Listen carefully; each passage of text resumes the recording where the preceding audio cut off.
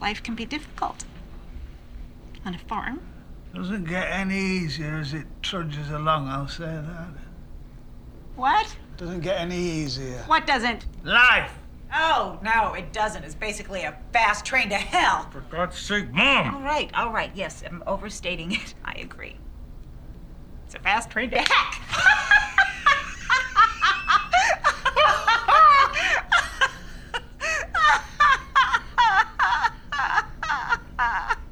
So, yeah, we tried not to move too far from, like, stuff we did in the past, with The Color Out of Space, it was H.P. Lovecraft, so it was like Harry Potter, but this time we tried to stick with Harry Potter because Harry Potter's never leaving us, because freaking Remus Lupin was in this film, so can't get away from Harry Potter no matter how hard we try.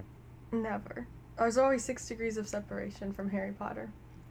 And just as a warning before we get started, this week if you're not familiar with I'm Thinking of Ending Things, we are dealing with suicidal themes and mental health, so if it's in any way triggering for you or makes you uncomfortable, feel free to skip this week. Feel free to never listen to us again. It's, you do you. Yeah, and also, I'm gonna, just make a suggestion just because, I really love this story, that if you haven't at least seen the film or read the book, I would do so before listening to this, because I think the story itself is a good treat, even though it's a depressing story. I don't know, it's very impactful, and I don't know, I would rather people read it or watch the movie. Yeah, there's a pretty big twist, and we don't want to be the cunts that ruin it for you. Yeah. I'm Thinking of Ending Things. It's what? Basically, the only premise I knew going into it was that it was about a girl thinking of ending her relationship with her boyfriend, but she was going on a trip to go see his parents, and that is, I guess, what the story is, but not really. It's really impressive what the author came up with and sort of making a connection between different things. True. And there's a very atypical style, which I really appreciate. So the novel's about slightly over 200 pages. You've got the young couple on the snowy drive to meet the boyfriend's parents. His name's Jake, and things start feeling off from the get-go. There's always these calls that the girl doesn't know who they're from. She gets to the farm where they live, and things are weird there too. There's dead frozen sheep. There's a story about a dead pig with maggots in the belly. And yeah, that whole dinner is very awkward as well. And something's off, but you don't know what yet. And it's a really interesting way that it builds up. And I really love how at the start of the chapters you have the conversations about where something happened and people are talking about a certain person and there's a messy scene and they're hinting towards something, but you don't know what yet. And that was a really cool way of doing it, I thought. Both the book and the movie had amazing build-up. I can understand people going and watching the film and thinking it's boring just because of how slow it is, but it's so important and really... the car ride, I think, at the beginning. So it starts off with a car ride. I think that goes on for 20 minutes before they get to the house. So it's straight up just a car ride, shot, reverse shot. There's only so many shots you can really do in the car. So I can understand why people would get bored with it. And it just keeps building up to the farmhouse. And then the farmhouse is just so fucking crazy. It's great. Just how off everything is. I like how both the book and the film did it. I will say I like how the film did it better because the farmhouse was longer. And I think the farmhouse was creepier in the movie. What are your thoughts on that, Andrea? I agree and disagree. So, okay. First thing that struck me, Charlie Kaufman's a brilliant editor. And I like the way his movies flow. Especially because these two characters aren't really two people. They're not actually even talking to each other. They're kind of talking at each other. And then there's these weird, very jolting cuts. And questions don't get answered. There's no resolution to these conversations. And that's really cool because that makes perfect sense for what it actually is, which is, an imaginary interaction from a character we haven't actually met yet. So that was really nice. I liked the subtle changes at the farm first. Like, if you notice, for one, the girlfriend's outfits keep changing, and I'm calling her the girlfriend on purpose Yes, I because she love doesn't it. have a set name, right? Her name Yeah, they keeps change it. changing. Mhm. Yeah, because she's not a real person. So Right. her name's changing. The mom at first like has kind of wavy blonde hair, and then it goes to like the straight gray hair. And I actually really preferred the subtle changes. Like, I understand why this farmhouse was really cool, but for me the book, the ending twist struck me far harder because I went through to the end of this book thinking Jake's gonna snap and kill her. Is that what we're leading towards? And only until like the end where the little like pre-chapter conversations start saying he's worked here for 30 plus years, and I'm like, something's not adding up. It's not what I'm expecting. But because the movie changes started being so dramatic in the beginning, it felt more like the stream of consciousness that it is, and it wasn't as surprising at the end. See, here's the thing. I disagree, and here's the difference between you and I is you started off with the book and I started off with the movie. So I had those same feelings watching the movie the first time I watched it, and actually having watched the film, I expected some crazier shit to happen, like how it happened in the movie, and then the movie has so many more extra weird little connections and sort of, in my opinion, expanded upon certain ideas in terms of characterization from the book. So I think really the movie enhances it to a degree. And so you were saying how you were thinking Jake is going to kill her and whatnot. And see, I was thinking the entire time in the movie that the old man was going to kill them. Like there was something off with that old man. So, which is why it keeps cutting to that. So we have this guy, and then like slowly over time through the movie, I was realizing, oh, Jake and the old man are the same. And it's, I don't know, it's having the janitor stuff happening throughout the story. I mean, it sort of happens in the book where it's just like what the police officers talking to one another, or it's like about the guy who found it, and then he's talking to a police officer, I believe, who found the dead body. Yeah. Or I saw it as like people that work there at the school talking to each other about it too. Right. Yeah. So I think it was a couple different things, but different people. And so you had that, but it had that for the book, which I thought was fantastic. I was actually trying to figure out after watching the movie how they're going to do that whole, if they were going to do the whole intersplicing, whether that was something that Charlie Kaufman came up with or if that was actually part of the story. It turned out to be part of the story, but Charlie Kaufman does a little bit more with it because he has a visual medium and we can sort of see the life of the janitor instead of just hearing it from the perspective of other people. And I really like that because the whole story is about Jake and his lack of fulfillment in life, and we get to see that more of what he was like as an older man through the movie than you ever could in the book. And so to me, the movie enhanced the character of Jake, which is what the whole story, everything in this story is Jake. It's his past history, his experiences with his parents, his fears, his regrets. Everything in the story is literally Jake. The other characters don't really matter, and so having the visual media just sort of showcasing the monotony of Jake's life, that he got old, the girls are the young high school girls are laughing at him, which was a great connection when those young girls that were laughing at him were also the young girls that were at the dairy shop that they stopped at.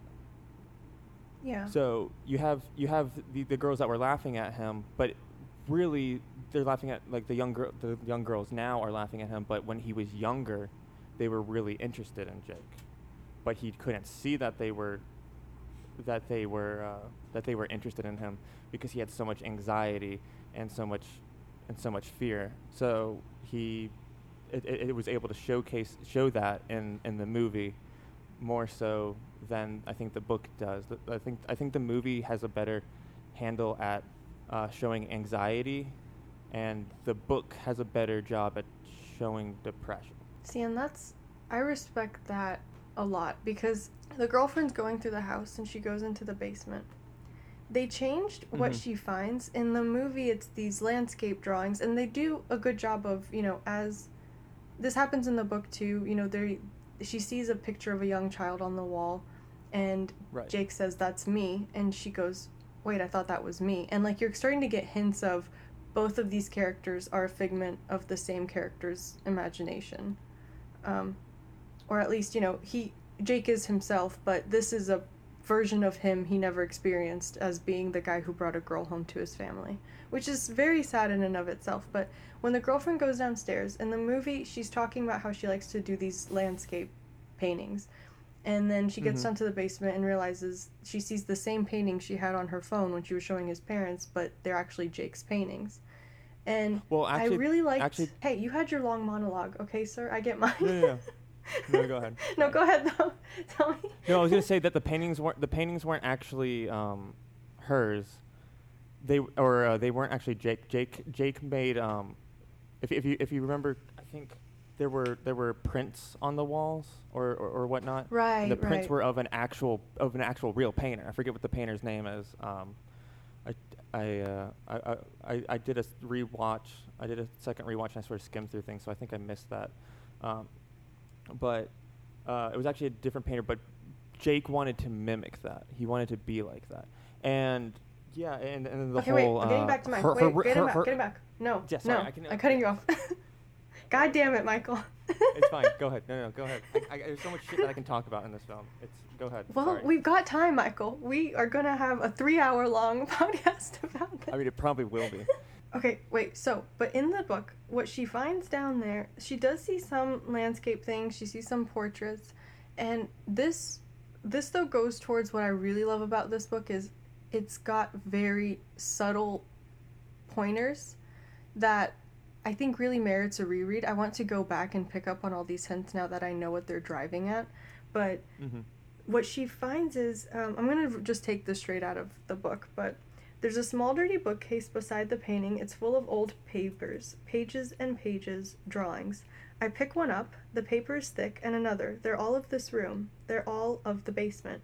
And in each drawing there's a different person in place of the furnace. Some have short hair, some with long. One has horns. Some have breasts, some penises, some both. All have the long nails and a similar knowing, paralyzed expression. In each picture, there's the child, too, usually in the corner, sometimes in other places, on the ground, looking up at the larger figure. In one, the child is in the stomach of the woman. In another, the woman has 2 heads, and one of the heads is the child's.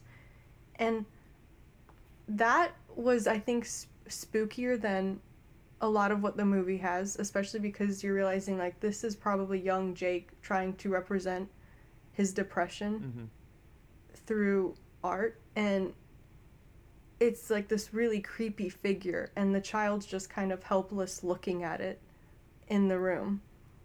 Right. But yeah, that was really beautifully written, I thought. No, I completely agree. Like, Ian Reid, he's like, I need to read more of his stuff because this is fantastic. I know this was his first novel that he put out. Apparently he did 2 works of nonfiction before this book. This was his first novel, and I think he's come out with 2 since. But this book is the way he writes is fantastic, and his dialogue is really impressive. Like that's why it's like it's so hard. Like, I mean, not that it's like it's more of me grasping my thoughts on the story, because both do things that are different but are so great in their own ways. And this story, that's where like, and honestly, I didn't even realize, like, it didn't really hit me until I was like saying it. I think in my last little slight monologue was where the movie is more anxiety and the book is more depression. It's the same story, but they're having a different conversation, and it's impressive of what Ian Reid did and what Charlie Kaufman did, and Charlie Kaufman sort of taking a story and sort of having a different conversation with that story instead of just copying it. God, yeah, I fucking love Charlie Kaufman, and I now love Ian Reed. But getting into like sort of the discussions that they have in the book. This sort of like was something that I caught, where so their meeting story in the book. It's also I think they also meet at trivia.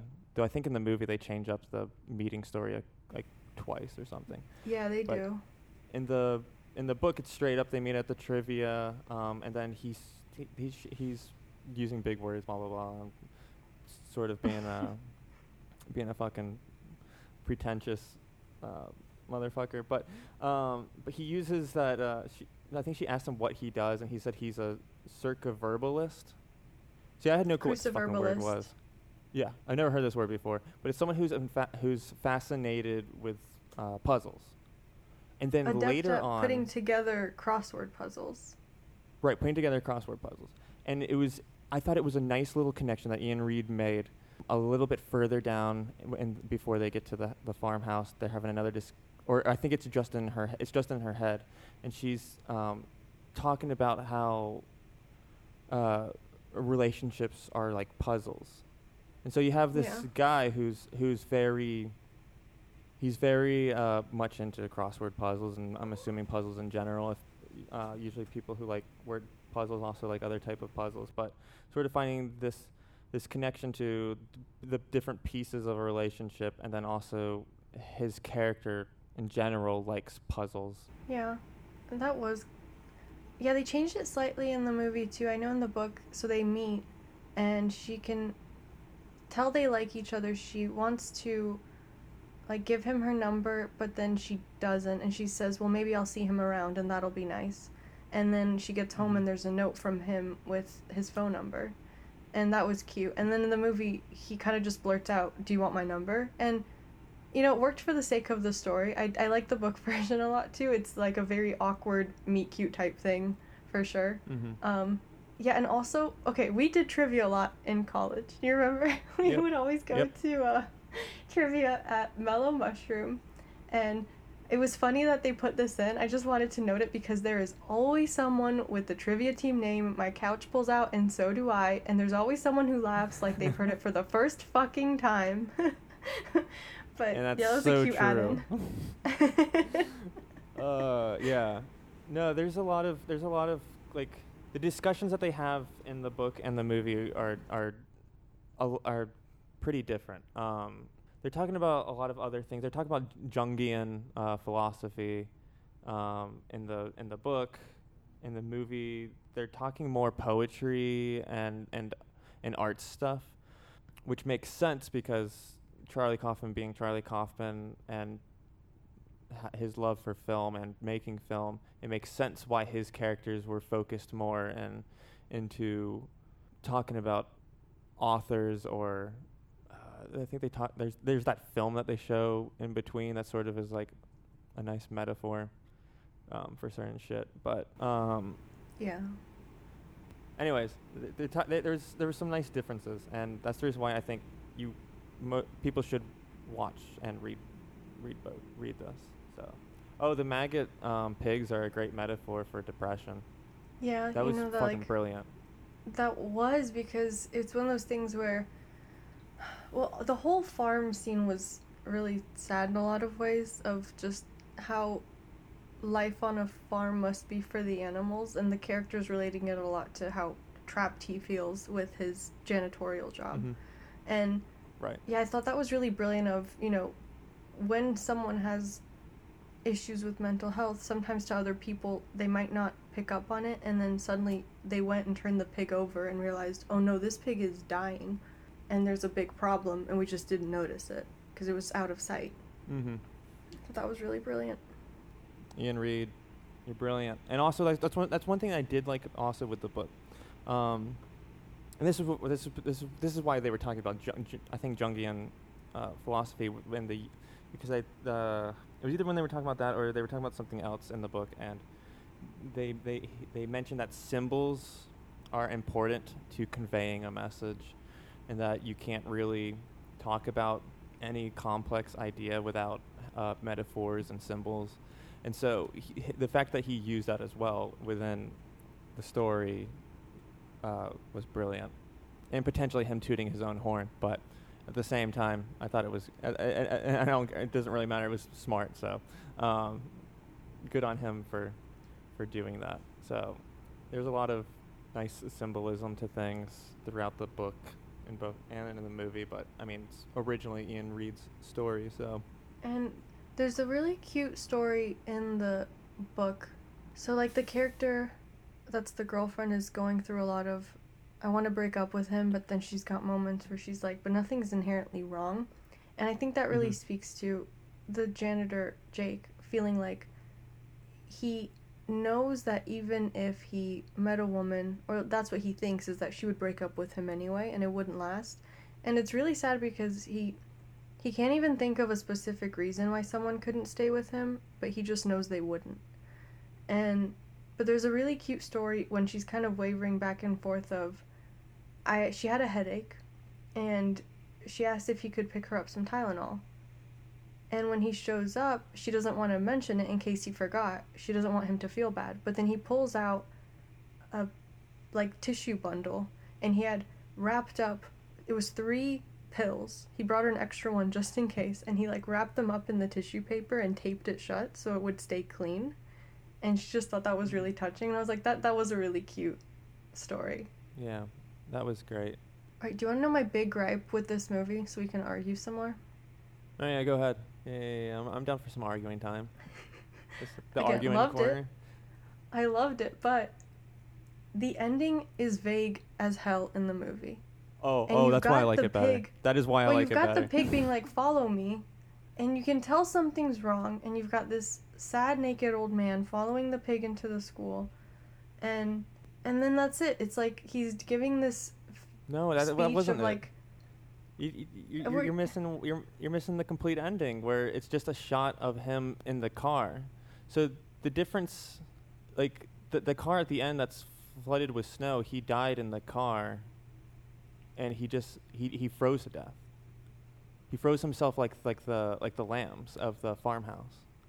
no, like I get that, but the movie leaves the question of, did this just accidentally happen? Did he have a mental break and then just accidentally like fall asleep in his car and freeze? Or, like, I know didn't it's get that very vibe. graphic in the novel. That's one thing I don't like about the novel. I thought the way he killed himself was not realistic. Well, I'm going to disagree, because I think people have certain views on death being... I'm going to blame artists for this, too, of, like, there's a certain beauty attached to death in some media, but it's, you know, it's a pretty shitty, messy business. And the novel was honest about that. Whereas in the movie, it's like, Well, oh, I he thi- I just think kind the of... movie is he too. freezes No, in I his think the car, mo- and it's like... No, I think the movie is too, because this is where there's the differences in what the type of story that they're telling, and I connect, for me personally, in my own struggles with mental health, I connect more with the film probably because of the whole anxiety part of it and things like that. In the movie, they're in the car, they're talking about how basically they get into the discussion of basically are we programmed to do things like that? Are animals programmed to do things, and are we as well? And then they go into how certain bugs choose to die in order to save the colony. And this is where I see Jake as he's the type of guy who is overly artsy, then he never did anything with it, and then he wanted to make his life art in a way, so he felt like he was killing himself in order to, make the world around him a better place. It's kind of a fucked up thing and a fucked up way of thinking about things, but that's sort of where the discussion is different between the book and the movie. And the book, he stabs himself a bunch of times, and I just don't think that's realistic. Usually people who are depressed and deal with suicide, they want it done quickly. They don't want to drag it out. Or they try to end it in a way that's, peaceful. And so that's what the old man in the movie did. He tried to go peacefully to finally find that peace. And that's also where also in the book there's a little bit of a difference where they have the discussion where does life not end the pain? Does the pain keep going on? I think he reused the metaphor with the pigs, where he's talking about will the maggots still be eating you in the afterlife? And so it's a bit of a different discussion on how suicide can be presented and thought about. So I like both. I guess I connect more with the movie version.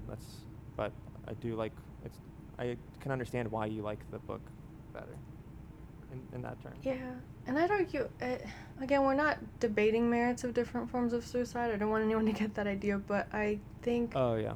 I've seen some very messy examples of suicide where I don't think everyone wants it done peacefully. I think it's obviously a very scary thing, and a lot of people have anxiety about it, and it manifests different ways, but yeah, there's been some violent suicides out there. But I think that's super rare. Like, what is it? I think it was David Foster Wallace. He talked on this in his, I think it was his short story called The Depressed Person. And I know, I unfortunately didn't rewatch it, but I remember in the movie they bring up David Foster Wallace, and I can't remember if they were talking about this short story or not. But this sort of just came to me where, David Foster Wallace, author who ended up killing himself when he was 46. But he mentions in The Depressed Person, like the whole thing is from the perspective of this woman who's extremely depressed, and she's talking to a therapist and things like that. And then it gets into the topic of suicide, and she mentions how most people who are depressed, the reason why they, shoot their brain isn't so much to, like, I should not be getting into this. Fuck. But anyways, I'm going to say this. I'm probably going to cut this all out. The reason why people shoot themselves is because they're trying to finally end the thing that is causing them pain. Like, if your arm's hurting and you have a diseased arm, you cut off the thing that's causing the pain. But for people who are depressed, they shoot themselves in the head or hang themselves because they're trying to basically separate the thing that is causing them pain from the rest of their body. Yeah, that makes sense. I do not know if I want to leave that in or not, because that's some dark shit, but I mean, it's fine. Oh, hey, Violet. Hey! Yeah, I mean, I know what you mean. And obviously, again, this is heavy shit, but, that's the topic of what we're here to talk about. We're heavy people. Yeah. So can we go back to the dinner scene? Yeah. And talk about what so I like both of them, the book and the movie. The book, they both play to their medium, I feel like, where the book, it gets into some creepy stuff when the whole game that they play, the family plays a game where basically they mimic one another. I thought that played well for the medium, and I can understand why they didn't do it in the movie, because I think it would look weird without doing like a... Unless he, he could have pulled it off. Fucking Jesse Plemons is a fantastic actor. He could have pulled it off, but I think it would have looked weird, and I think that's one of those things that look better and play better and creepier in your head than seeing it visually. But I like in the movie, they never eat. They never once eat. They have this huge feast. They never once take a bite. Sorry, you're wrong, because she feeds him a piece of chocolate cake, and he does eat that. But I'm talking about during the dinner. Yeah. During the dinner, they never eat. And it plays to the whole anxiety and the creep, and it really builds up the creepiness, because there's a couple of different things that he does where things are just slightly off, like with some of his editing choices, where I think there was a couple of times he chose to do a reverse 360 shot, which is pretty much like a no-no in terms of film. So it creates a jarring jump. There's things like that played to that, and then Charlie Kaufman's choice of doing a 4:3 perspective, I think, was a genius, because it created more tight shots, and you always have these bars on the side, so you're automatically confined, which both plays into the girl, Lucy, thinking of ending things, but she feels like she's boxed in a relationship. But also, it's sort of, that's also deals with like the whole depression that you feel boxed in and you can't break out of what is forced upon you.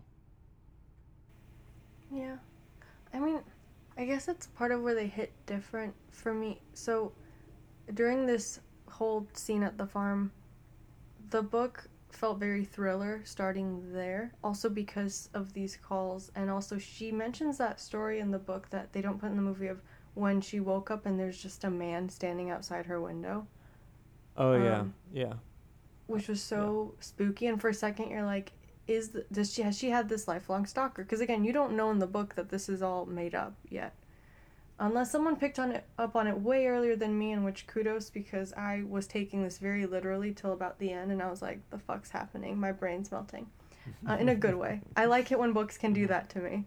And the movie felt less, again, because you can tell things were already stream of consciousness, this isn't a linear narrative in the film, it didn't seem as weird that she's, like, wandering into this basement. You know, like, at a real dinner, you know, meeting people sort of thing, like, it would be weird to just go wander off on your own, and then no one would be looking for you, and then you're hearing people arguing, and, like, it just had this very spooky vibe, especially when she goes back upstairs and she notices that the lock is meant to lock from downstairs, like you're trying to keep someone out upstairs. So, like, a lot of this was starting to feel like, has Jake always been off, and are his parents scared of him? Which, I mean, is true to a certain extent. People are scared of each other's mental disorders and they don't know how to handle it, but they manifested this more as like a thriller-esque, your mind is out to get you sort of feel in the book.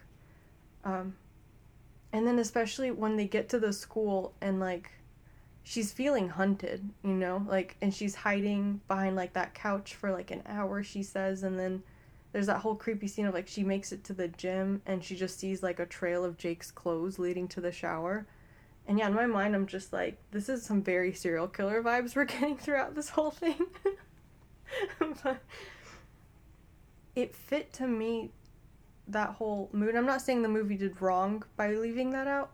I will say the book was freakier for me overall, but, like, it fit in terms of there's a certain life Jake could have had, and he is kind of written off a lot of potential he has in his mind, like, and not through any fault of his own, but, like, it's almost like he is hunting down the last possibilities of what he could do with his life. Like, he has written all of them off as nothing is going to work out and my life is stuck being miserable forever. And that kind of, like, first, it wouldn't make sense at first to do that in a thriller, but I think the book really pulls that off because it is a very scary thing.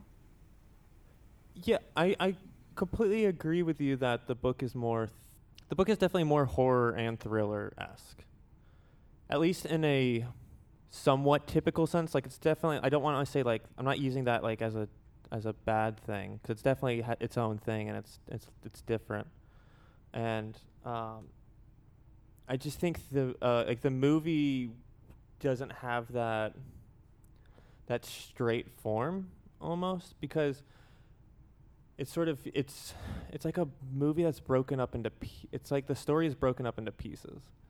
There's more car ride talk in the movie, I feel like, because you have more discussion after the farmhouse, whereas in the book they kind of get there really quick, and then there's a lot of, I mean, it's not a lot, it's probably about a fifth of the book is at the schoolhouse.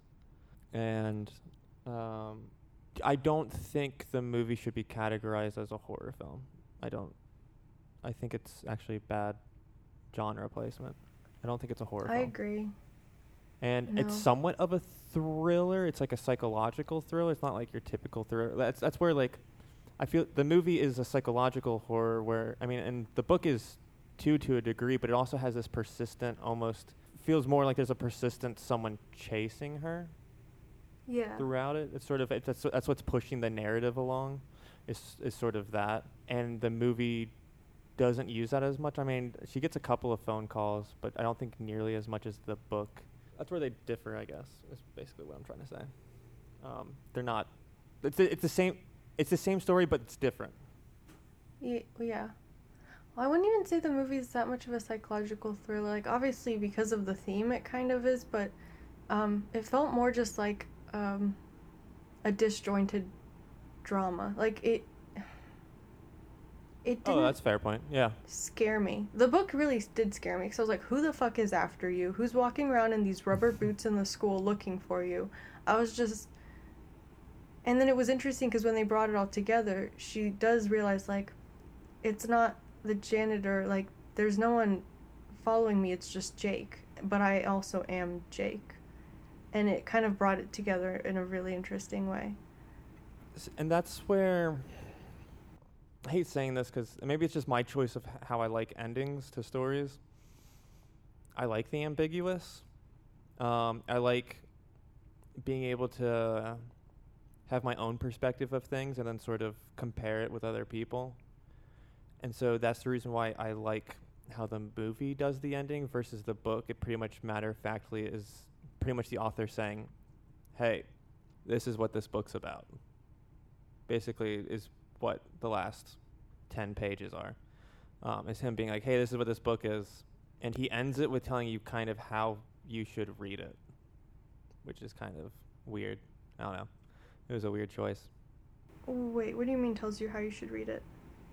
Literally, like the last thing is, it's when the two people are talking at the end, because the old Jake left behind a book, and it's literally talking about the book. Like he some kind of let me just go through it. There's one other thing I wanted to ask about, the note. What? Said the other guy. The note. Near his body, I was told there was a note. You heard about that? Yes. It wasn't so much a note as well. It was detailed. Detailed. Some kind of diary, maybe, or story. Story.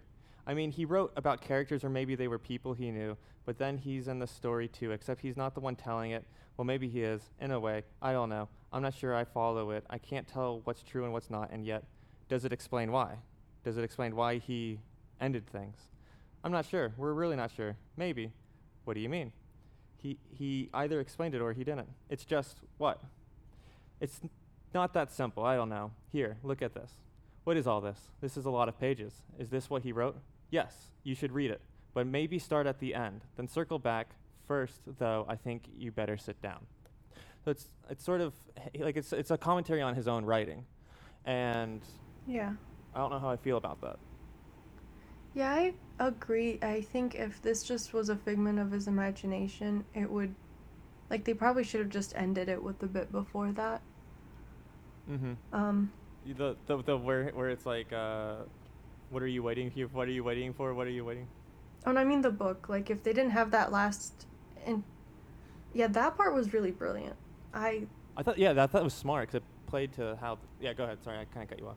No, you're good. But I was meaning the book. Like, if they ended the book before that last conversation, Yeah. that might have been more effective, where these characters are just like, he's been going through all of this in his head, and it's not necessarily something he's written down and actually fleshed out, but he's just having this crazy narrative in his head Mm-hmm. before he, commits suicide. Yeah. And so it's just like one thing that I have issue with the book is sort of the way it ends. I like the ambiguity. Like, it's just... It sort of forces you to go back and look at things and find more connections to stuff.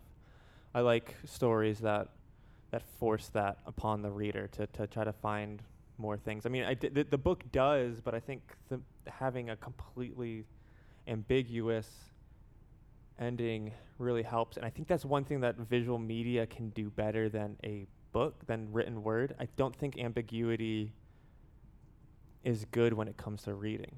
And the reason for that, I think, is because books are work to get through the story. You have to actually work. You have to read it with your eyes and actually do things. Whereas if you're watching a movie, you're able to sit back and sort of contemplate things as it's happening. You can sort of do that with a book, but you're also working to get through the story. And I don't think people are happy with ambiguous endings when it comes to a book, whereas it's easier upon a visual medium. Yeah. Oh, I have to say, so a brilliant thing they did in this movie. First off, okay, the characters, I think they're supposed to be college students. So I know in movies this always like grad happens. students, yeah.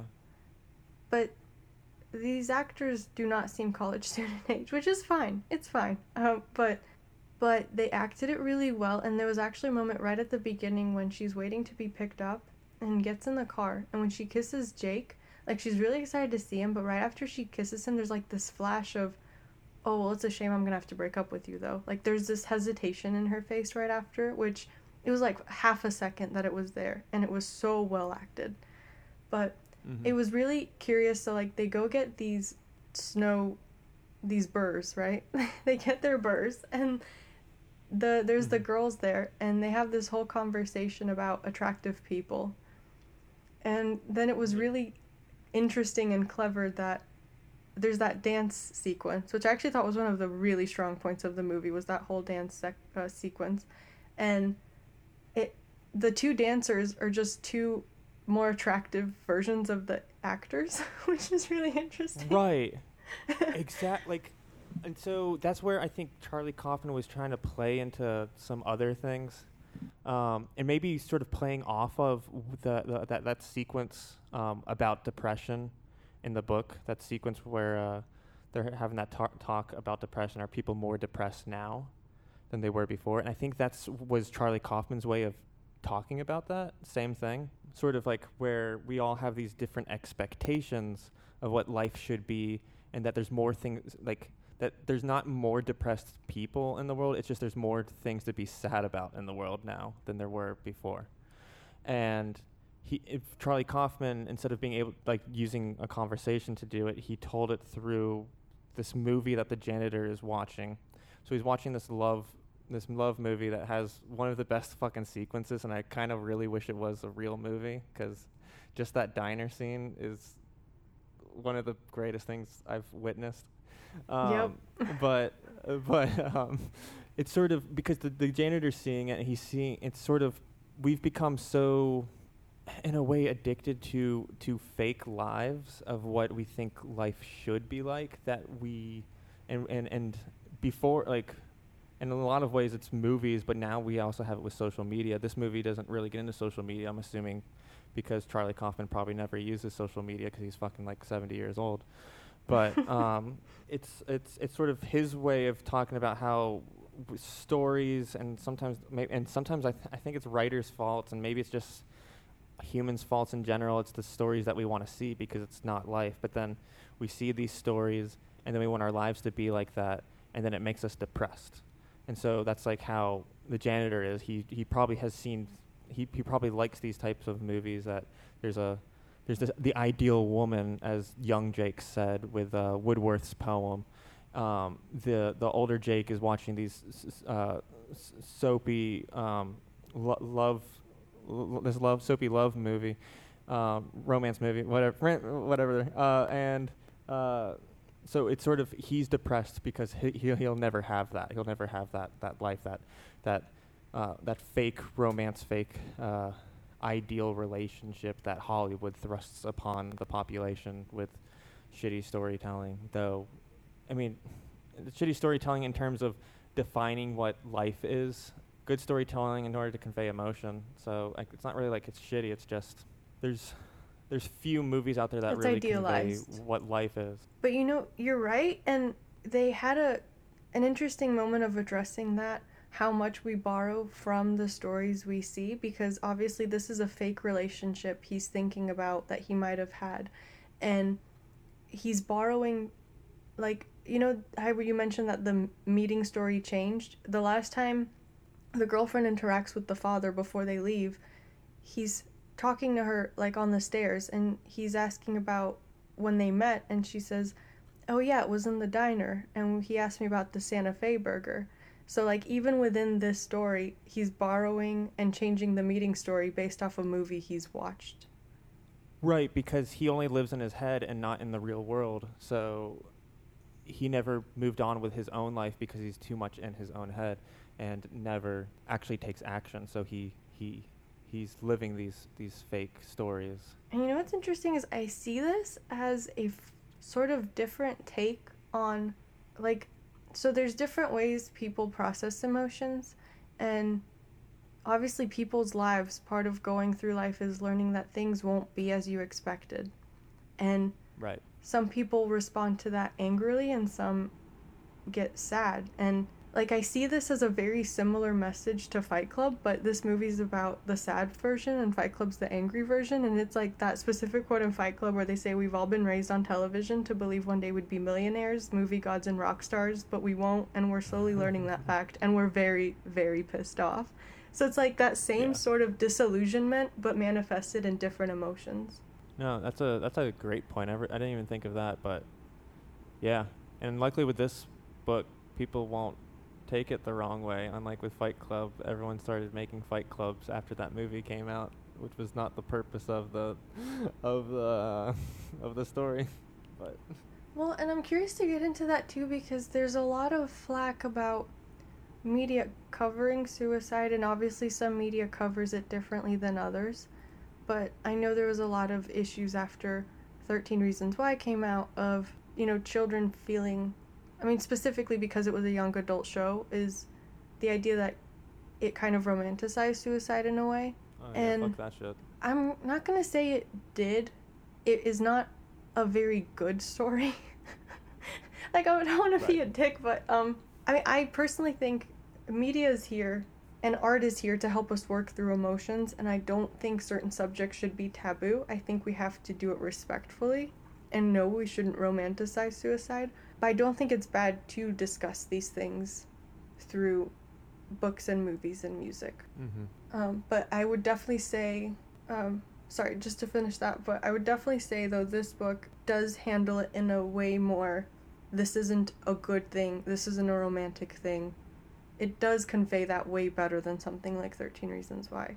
Oh, yeah, because it's not I mean, I know 13 Reasons Why is based off of a book, right? Yes, So I never read it, though. I think the issue is turning depression into a TV series.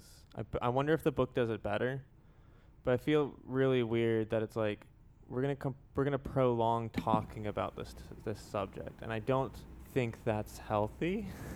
Well, I think wait, stories though, that are 'cause there's ways that you can do it as a show, because BoJack Horseman did.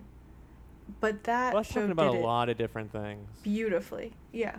That's a show that's just it made a comment on a lot of different things, not just depression and stuff like that, and self-worth and things like that. It's just, I don't know, a teenage drama about depression just sounds wrong and exploitive in a way. I don't know. I mean, yes, teenagers deal with depression, but turning that into a TV show just sounds, I don't know, exploitive. Especially when that's like your main plot device is right. this girl Yeah, committed that's fucked suicide up. and she's getting back at people in her life by making them feel guilty about it. Like that, you've given it kind of a romanticized revenge element to it, and that's the problem. 100% on that. And that's why writers need to be better at conveying a message. And Ian Reed did a fantastic job at this. And it's definitely a book I'll be going back to at different times. What's awesome was I was at the bar the other night, and I was reading this book. There's a bartender that I talked to, because just moving to a town, I've been finding bartenders that I can have conversations with, and she was asking me what I was reading, and I told her, and she was like, "Oh shit, I'm reading that as well." I'm like, "Fuck yeah!" And so I just got into a discussion with her a little bit, as it was a busy night, so she couldn't talk much, but it was nice to hear that someone else was reading it as well besides us. Hey, Michael's bartender, I hope you're listening to us right now. I mentioned that we do a podcast, but I don't think I told her what the name of it was, and also it was really fucking busy, so I understood why she couldn't like stand around and chat. Plus, it's so awkward to plug your own stuff. It really is. Oh yeah, that's the reason why I wait for people to ask me. For better or for worse, it's just I don't want to be that kind of guy that's just like throws stuff in people's face. Here's my business card. You should listen. I was thinking about like plugging the other thing that I've been doing like right then to the audience because I thought that would be hilarious, but I'm not gonna do that. Trying to think of some other stuff. I mean, I wrote down a good bit, and we've talked about a good bit. Kind of very robust discussion indeed. It's such an interesting topic, and there's like things I know that I'm missing, that I've thought about, and it's just sort of there's just so much to this story. It's a well done story. Oh, and like I love the story so much, but it also kind of pisses me off because, in a way, I've been working on a story similar to this, and it kind of pisses me off to a little bit. It made me think of your story. Yeah, especially Charlie Kaufman's, like especially the way the house is done. I was actually freaking out the first time I watched it. I'm like, is this turning into what I've been working on? And it to a slight degree, yes, but not really. My thing's its own thing. I hope so, at least. But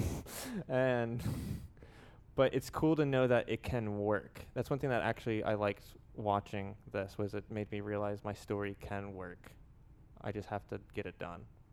And I will say, okay, something I really identified with here, and like one of the kind of mental struggles I've had is I think there's a lot of people out there that are in this boat of, you know, there's a lot of very smart, capable people in this world that are doing jobs that they are too clever for and that frustrate the hell out of them.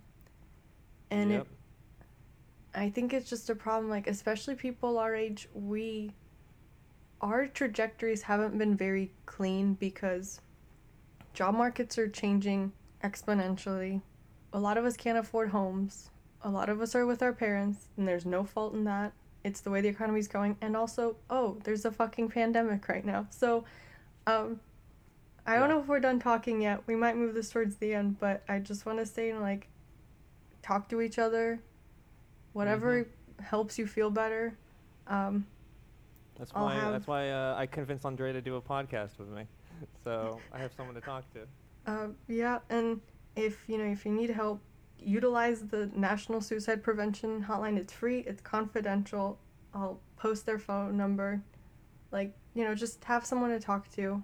There's no shame in any, it's a tough time for everyone, and yeah. Yeah. It's your lives matter. So don't ever don't do anything stupid. Well, maybe don't do anything rash. That too. But yeah, seriously, excellent book, excellent movie. I know I ragged on it a little bit, but that's just because I'm a picky girl. I like I don't know. So my main issue is, like, I love Charlie Kaufman. I think this wasn't as good as Eternal Sunshine, and that's not to say you have to, like, judge everything by a person's, like, your favorite work by someone, but that one to me just hit different, and it's my favorite movie. So obviously I love Charlie Kaufman, but... So I also have a favorite movie that is also a Charlie Kaufman film, but it's unfortunately not the same one you chose. It's Synecdoche, New York. And I haven't seen that one, but I've heard great things. Watch it. So that's one thing that was interesting watching this film because, oh my God, let me go back to Google real quick because I forget people's names. That's one thing about Jesse Plemons. Philip Seymour Hoffman was in Synecdoche, New York. What a fucking legend that man is. Sorry. Yeah, but also look at Jesse Plemons. Dude, yeah, I was really surprised that he went from being Meth Damon in Breaking Bad to, I was like, holy shit, you're acting your tits off, like. Yeah. So really impressed. Jesse Plemons looks a lot like Philip Seymour Hoffman. Oh my God, I see it. Mm-hmm. So it was weird. It was like, especially watching this film, because this is the first film that I've seen him in. And I was like, I'm watching a young Philip Seymour Hoffman.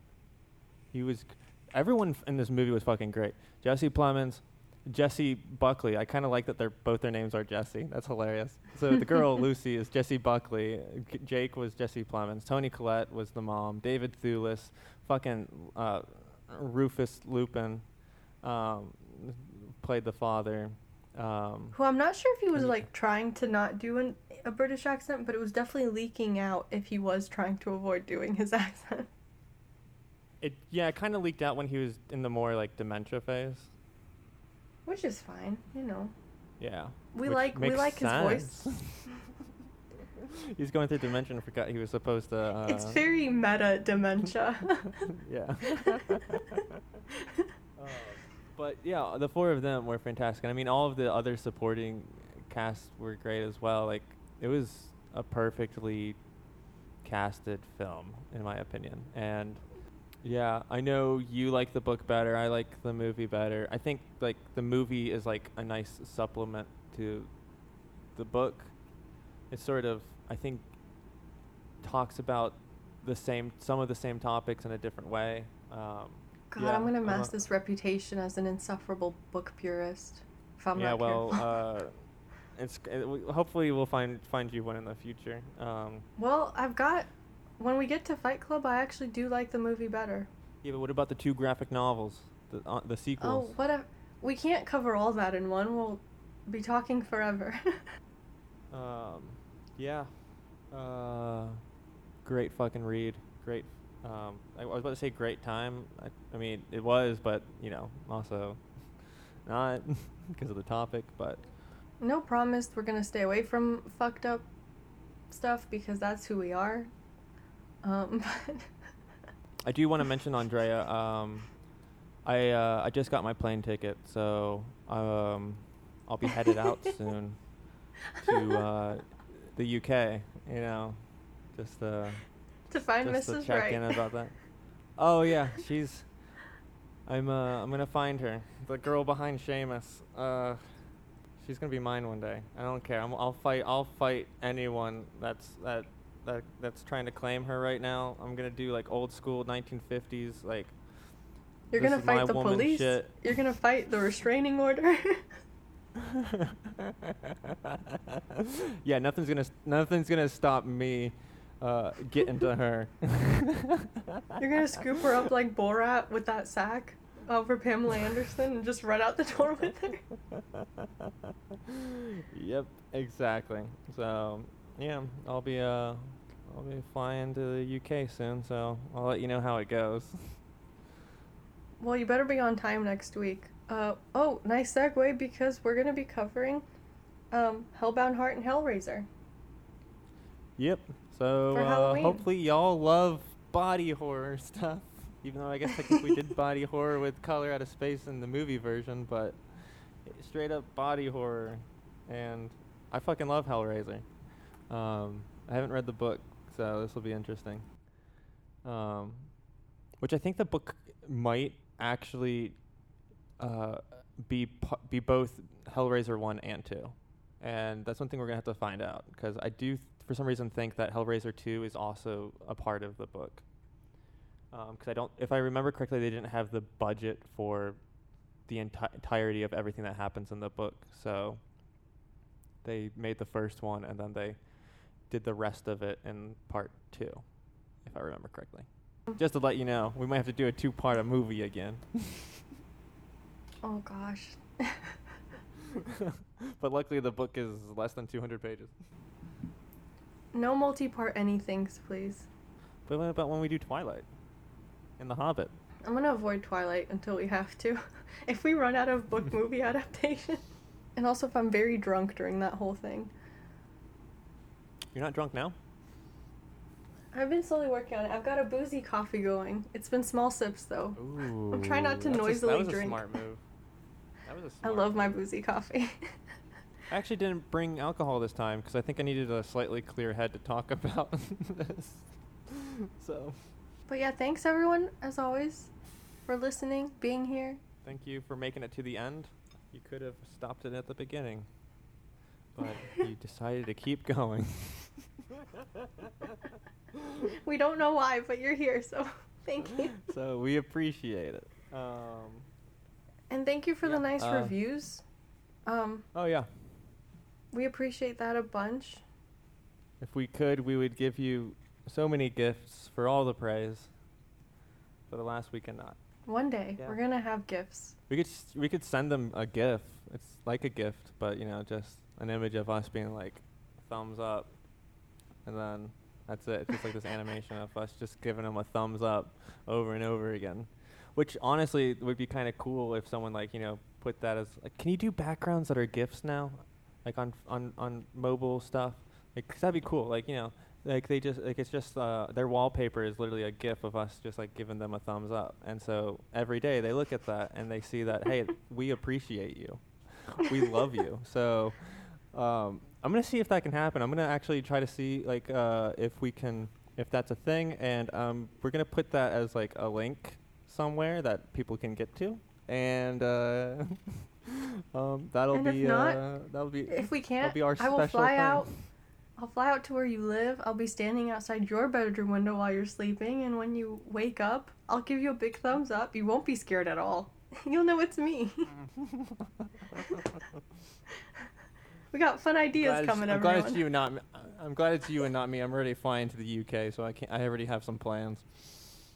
No, it won't be Michael's Slenderman looking ass. It's gonna be me. Cool. Well, thanks for listening, everyone. And I guess that's it. I think we're thinking of ending this podcast. Oh my god. I was gonna make that stupid joke, but I chose not Yeah, to. but I did it. I did it. I sunk to the lowest of lows and then did it anyways. Check your phone, because you might be a dad, Michael. Ooh, Oh, please no. Jesus. Okay, I'm gonna stop. Alright, so yeah, we'll see you guys next week. Stay safe. Stay okay. Read a fucking book. Specifically, Hellbound Heart. That one. So you know what the hell we're talking about. See you on the flippity flop. Bye. You don't know about this amazing woman in front of you is that she's not a waitress. Can you please leave? She is a waitress, but it's only to put herself through school so that she can become an animal rights lawyer. Okay. No, not a crumb of meat or dairy has crossed her lips since she was 5 years old, and she realized that a hamburger is just a ground-up cow. She spent the rest of her life. She spent the rest of her life trying to make the world a better place for animals, and I love her. I love her. I love her because she's the most beautiful.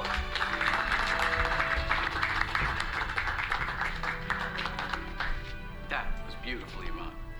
You're fired.